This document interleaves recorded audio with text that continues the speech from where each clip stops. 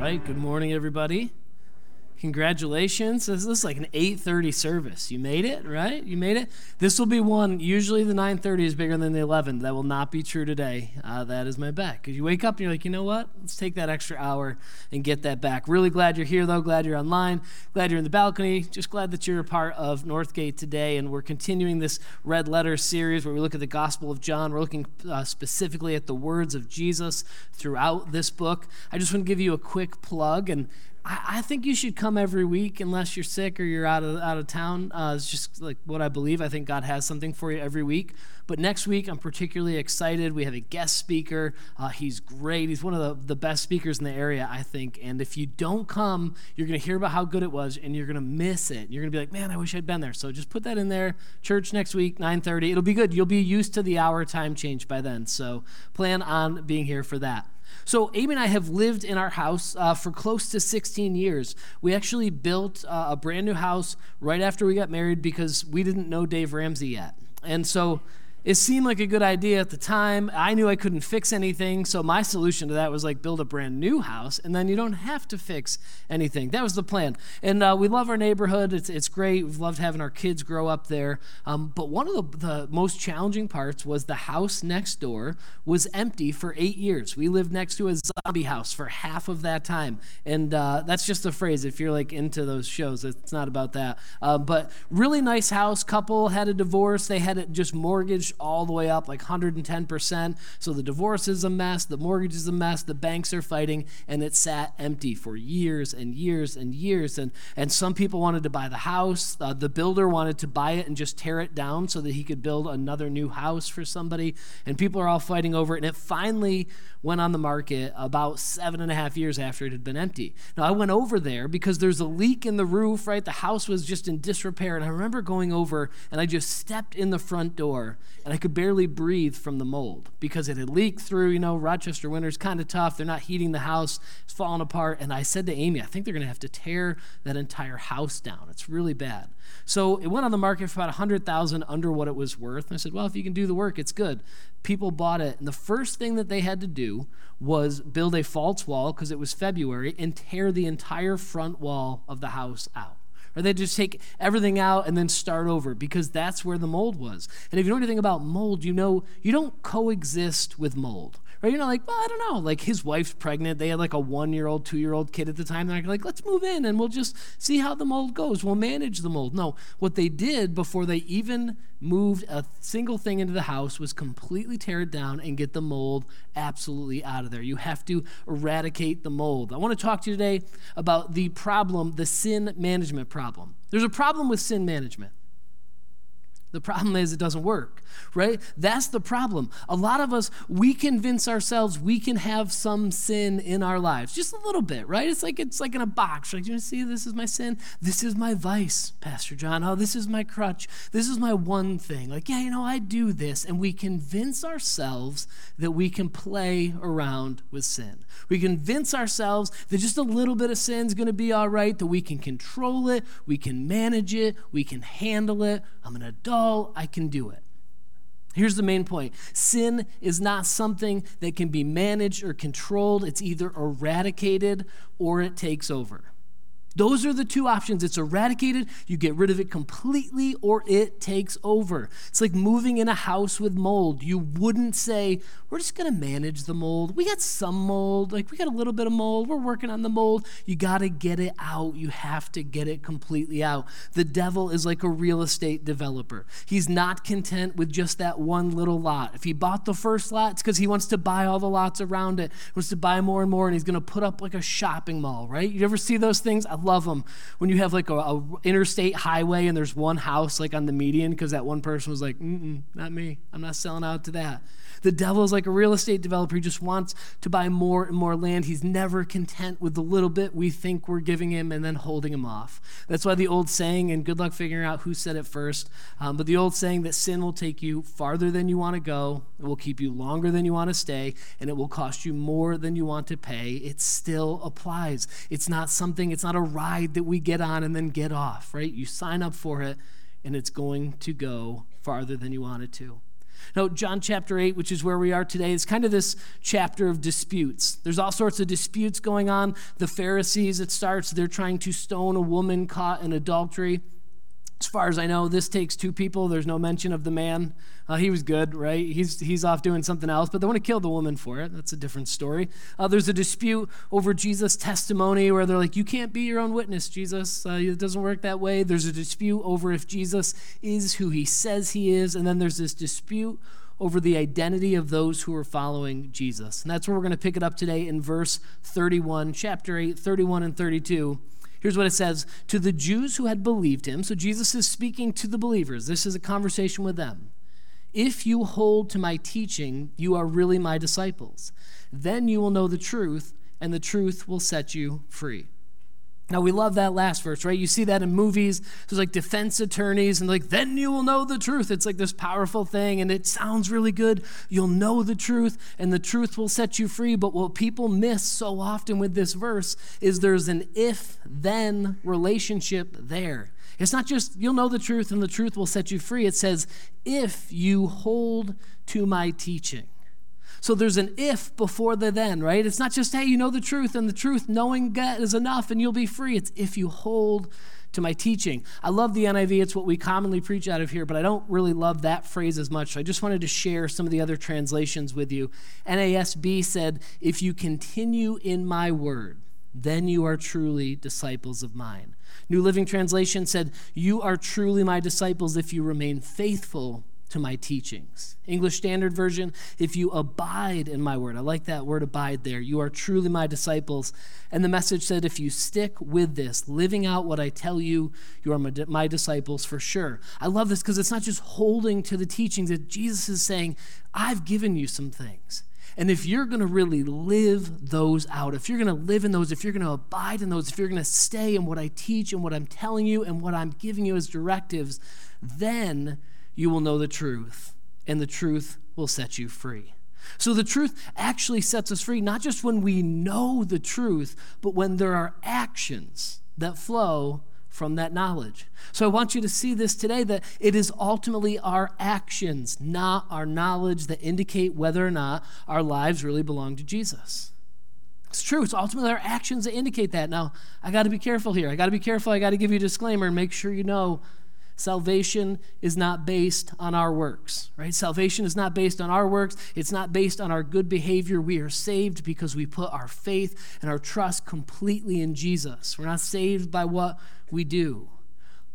But if we are truly saved, our actions will change. If our lives really do belong to Jesus, if we really do believe that, then who we are and how we act will be different.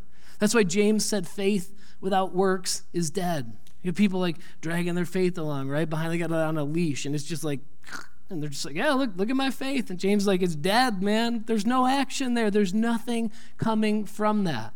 I found this Robin Myers quote in a book called Saving God from Religion to be really interesting to consider. It said, consider this remarkable fact.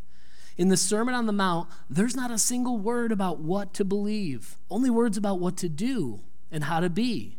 By the time the Nicene Creed is written only 3 centuries later, there's not a single word in it about what to do or how to be, only words about what to believe.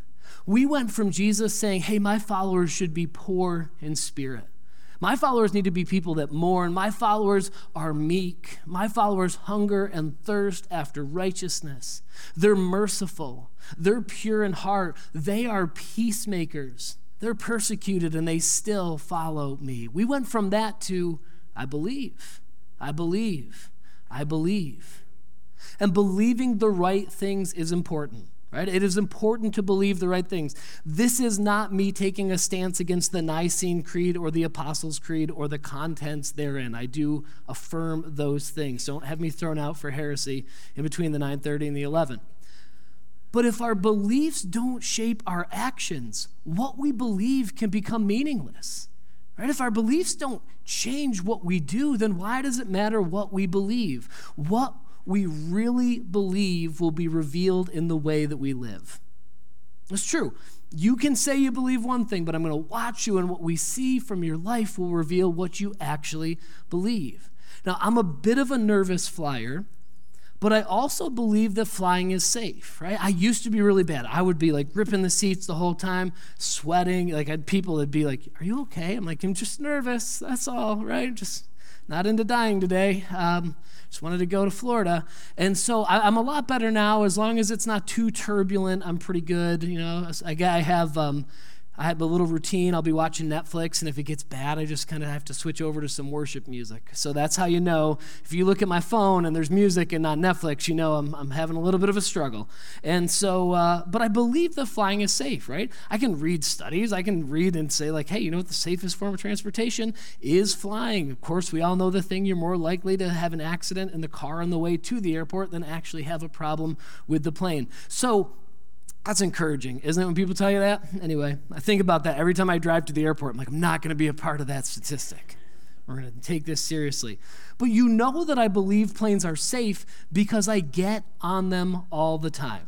So that's how you can tell. I can tell you I believe planes are safe, but I say flying is completely safe, and then I never get on a plane. You're going to start to wonder. Or you have people that are like, flying is so dangerous, and then you get on. I'm like, I don't know. I'm going to judge your beliefs by the actions that they produce. John 8:33, this continues. The crowd says back to Jesus, "We are Abraham's descendants and have never been slaves of anyone. How can you say that we shall be set free?" I love this. This is so interesting. These are Abraham's descendants. These are the Jewish people that are answering Jesus. They're offended that he has said they are not free. The Jewish people were slaves under Egypt. You probably know that one. They're slaves under the Philistines, under Babylon, Persia, Syria. And at this time, they are currently slaves to Rome.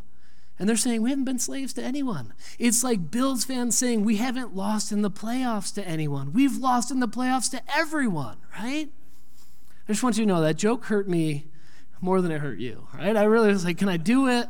Can I do it? Should I do it?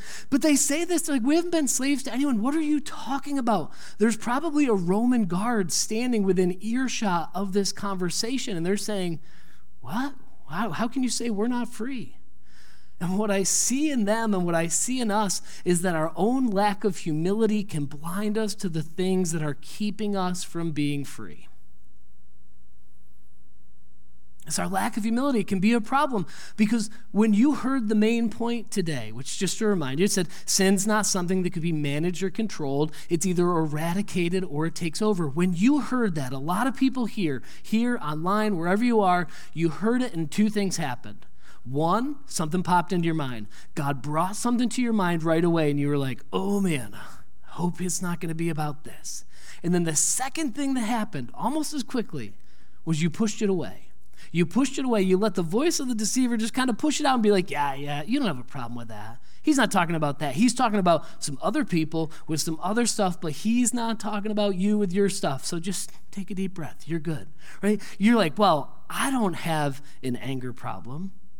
I don't have a drinking problem. I don't have a problem with what I'm watching on my phone. I don't have a problem with how I'm looking at people that I'm not married to. I don't have a problem with that. That's the initial pushback. We have it, right? Some of you are smiling because you know you had that where you're like, oh man, don't talk about this. And he's like, you're good. I don't have a problem with that.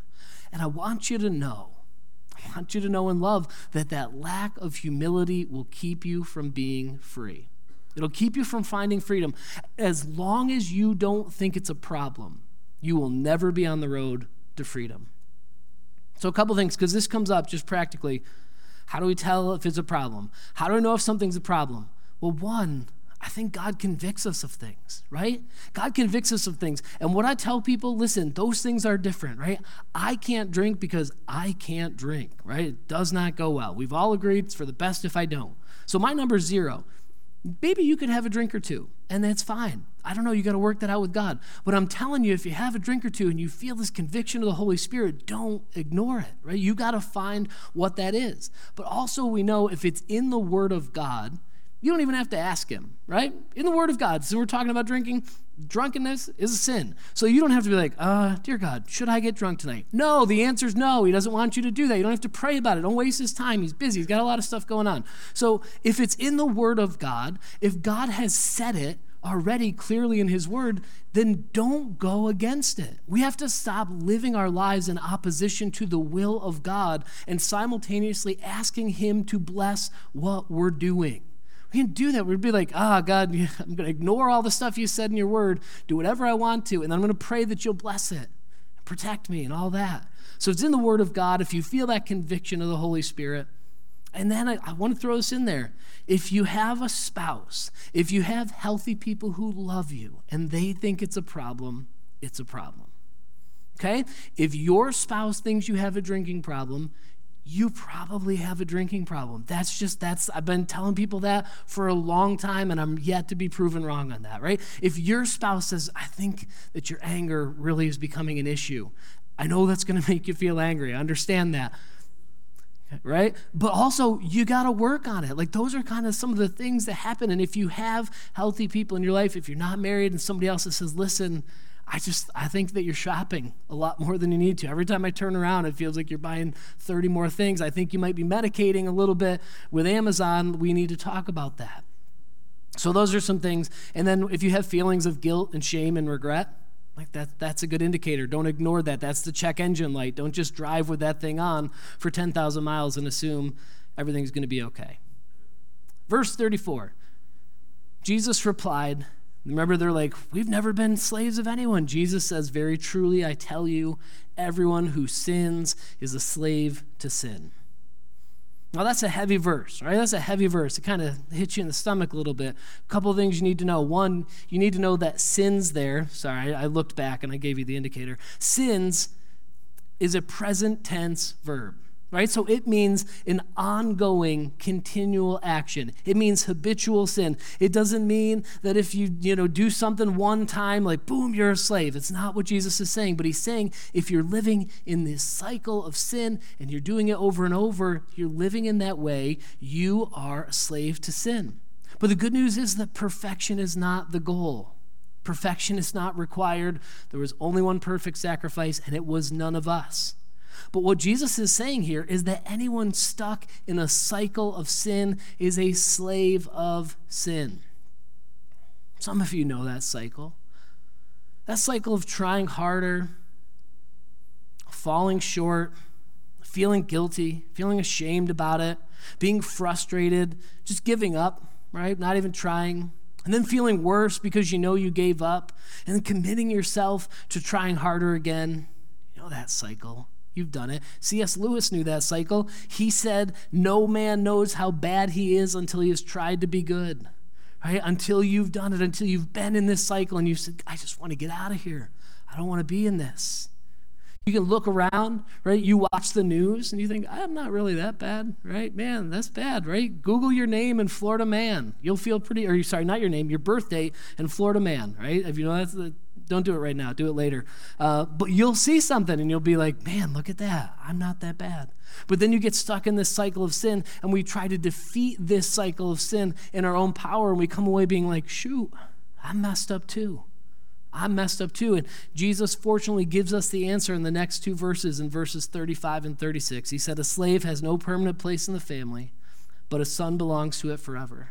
So if the Son, that's Jesus, if he sets you free, you will be free indeed. I love those two words, free indeed. It's one of the things that I felt strongly enough about to tattoo on my body permanently, because that was what Jesus told me in my own struggles, particularly with alcohol, that if he set me free from that, I would be free indeed. And he's held up to his word. So what Jesus tells us is that the only way out of the cycle of sin is the freedom that he offers us. That's the only way out of that cycle. We are absolutely helpless to do this on our own. And maybe that makes you feel not great, but it should make you feel okay, right? Because if you're struggling with this and you're trying to do it on your own and you're feeling overwhelmed and you're feeling like you can't break the cycle, the good news is you're not supposed to be able to do it on your own. You can only do it with the power of Jesus. You are helpless to do it on your own. Last June, the girls' elementary school principal was retiring, and we're friends with the assistant principal. She lives down the street, great lady, and the principal was a big Red Sox and Bills fan. And so they were looking for hats. And I was like, you have come to the right place. They need Bills and Red Sox hats. I have like 20 of them. So she came over. She's in the driveway. And I said, Kinsley, run in and grab my stacks of Bills and Red Sox hats so she can pick out which ones she needs. And so Kinsley runs in. She's getting in. And I'm out there. We're talking. And then it goes on for a while. And you start to get that like, I don't know what happened to Kinsley. She was running in to get the hats for me. Right? Don't hear anything. And then finally, the door opens, and I hear Kinsley screaming, like crying. She's just so upset. And Amy comes out, and she's just got that, like that, we got 3 kids kind of face, like, oh, man. I go, what on earth happened? I just sent her in to get the hats. And she goes, well, she wasn't tall enough to get the hats. And so she stood on something in our walk-in closet to get those. And when she did, her foot slipped, and she kicked over a fire extinguisher. And somehow the pin came out, and the extinguisher discharged all over our walk-in closet. I mean, you picture all the clothes, the hats, everything in there, and it's just covered in that white foam. And so Kinsley she has a sweet heart, and she wanted to clean it up. That was what she was going to do. And so when Amy found her, Kinsley is in this full closet. Right there, she's got one washcloth. And she's just wiping the floor, right? She's just wiping the flat on the floor. Now, keep in mind, the clothes are dripping in foam. It's everywhere. It's on the top. It's on the walls. And she's like just there.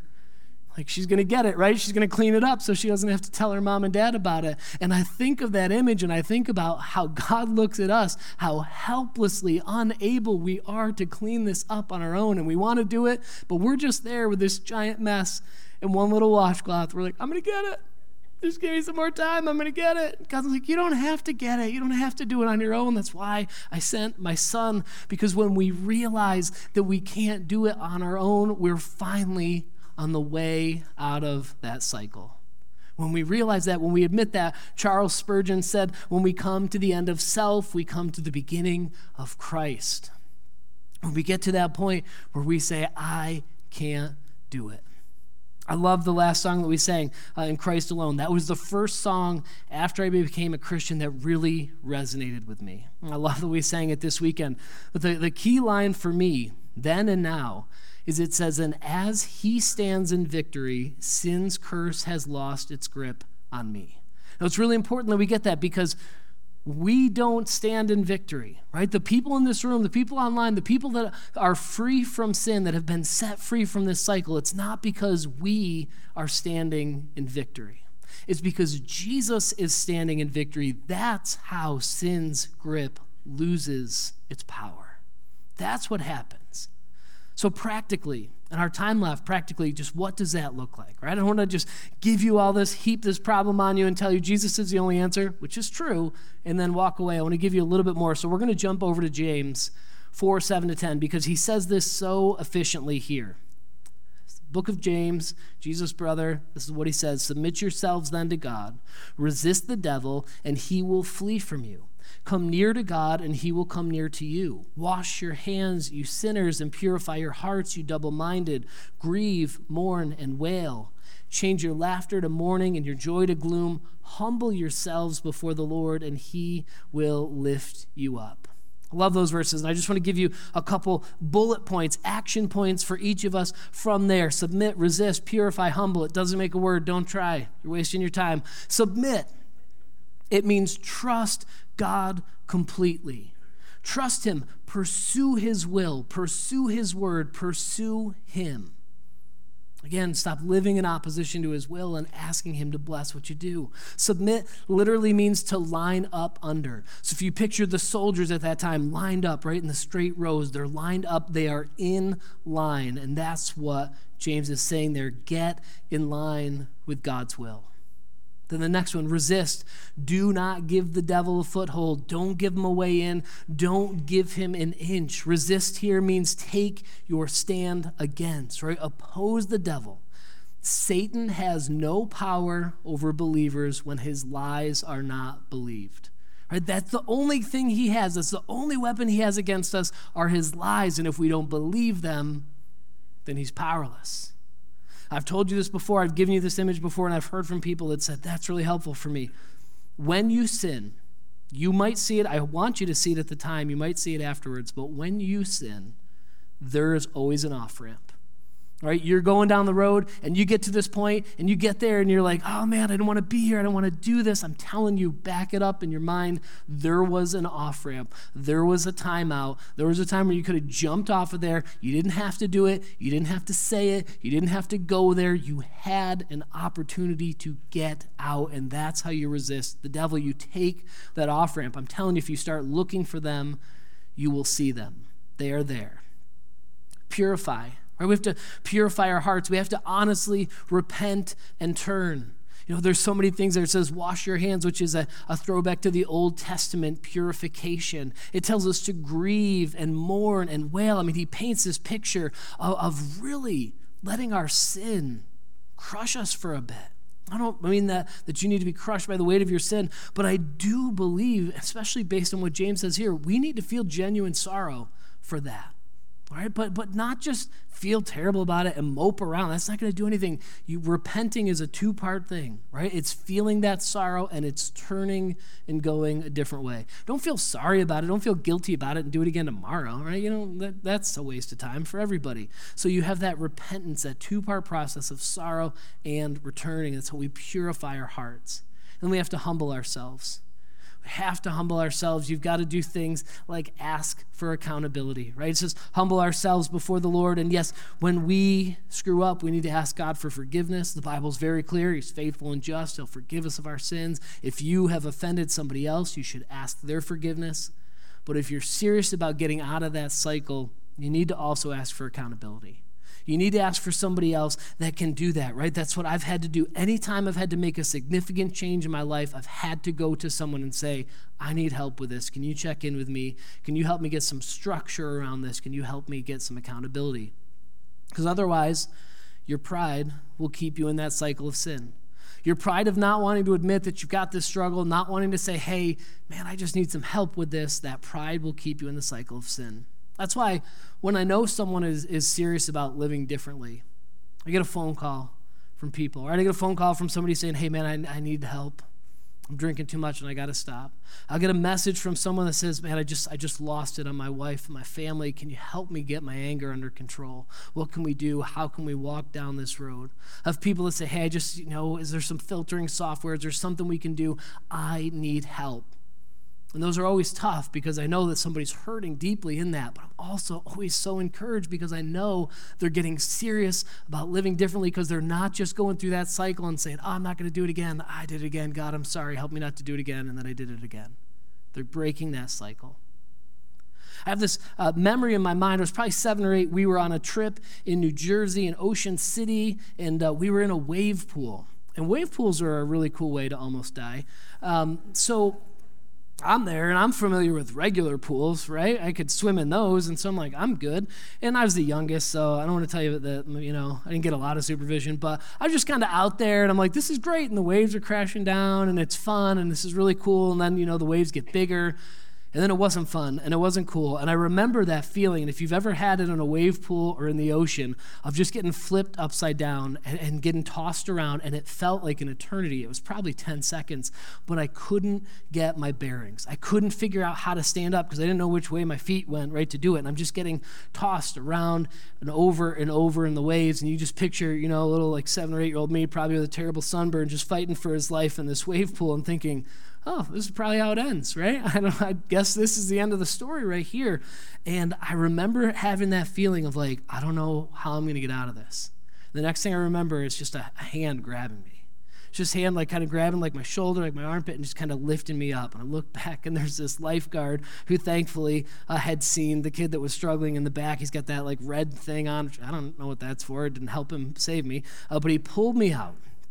And he just pulled me out of the wave. And I went from that feeling of just feeling overwhelmed, that knowledge that I can't do this, I am in trouble, I can't do it on my own, to somebody bigger and stronger and better than me pulling me out and setting me aside. I think that image is exactly what Jesus offers to us when we feel stuck in that cycle of sin and we say, I can't get out of it. God, I don't even know where to put my feet. I don't even know how to do it. I need your touch. I need you to help me. I need you to break the cycle of sin, because sin is not something that can be managed. It's not something that can be lived with. It is either eradicated or it takes over. But the good news is that Jesus Christ came to break that cycle of sin in my life and in yours. Let's pray. Father God, thank you for the power and the love of Jesus in our lives. God, I pray for anyone here that feels stuck in that cycle of sin this morning. God, they know all too well what it feels like.